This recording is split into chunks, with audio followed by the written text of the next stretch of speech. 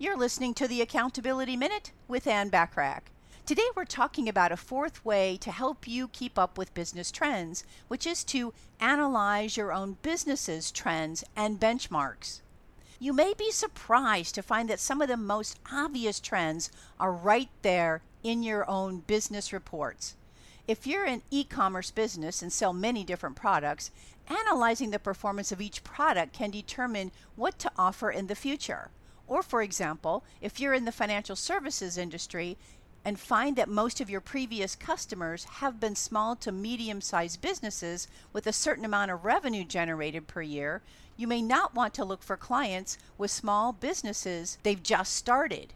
By setting specific benchmarks or goals, you can analyze how well your business does in reaching those goals and what factors help you succeed or lead to falling short of them.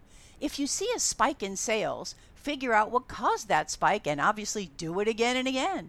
Similarly, if you see a dip in sales, figure out what's the cause and obviously avoid making the same mistakes in the future. Tools such as Google Trends can help you plan more targeted campaigns that are on track with what keywords people are searching for.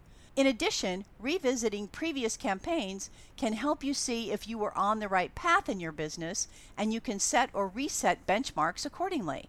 Tune in tomorrow for a fifth way to help you keep up with business trends. In the meantime, subscribe to my Business Success Tips and Resources blog by going to accountabilitycoach.com/blog. I appreciate you listening.